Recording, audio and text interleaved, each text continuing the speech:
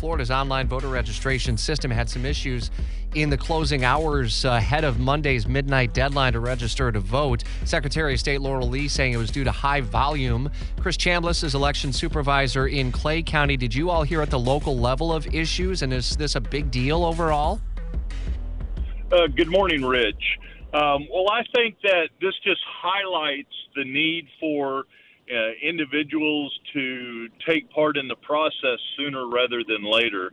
And that's everything, including vote by mail. So if you have a vote by mail ballot, you got to make sure that you get it back sooner rather than later.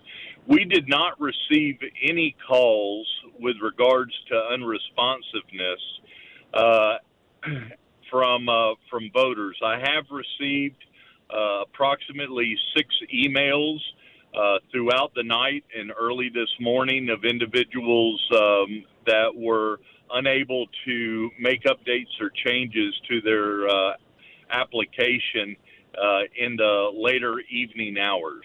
Do you know whether or not there would be any steps to maybe open registration for an extended period of time? Are there calls to do so? Has the Secretary of State notified supervisors that would happen?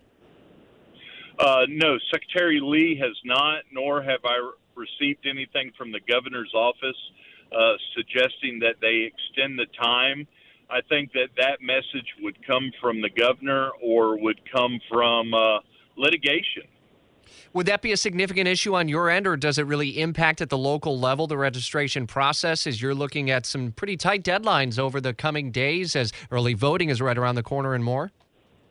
Exactly, Rich. That's where the impact is of course, book closing and all of the duties and responsibilities between the last day of registration and preparing the books for early voting and election day. But like everything else, your supervisors of elections are very proactive on this task, and will address whatever remedy is offered up or put in place. So far, we haven't heard anything from the Secretary of State's office or the governor's office on the potential of an extension of the voter registration deadline, which ended at midnight. We'll continue to keep a sharp eye out on that.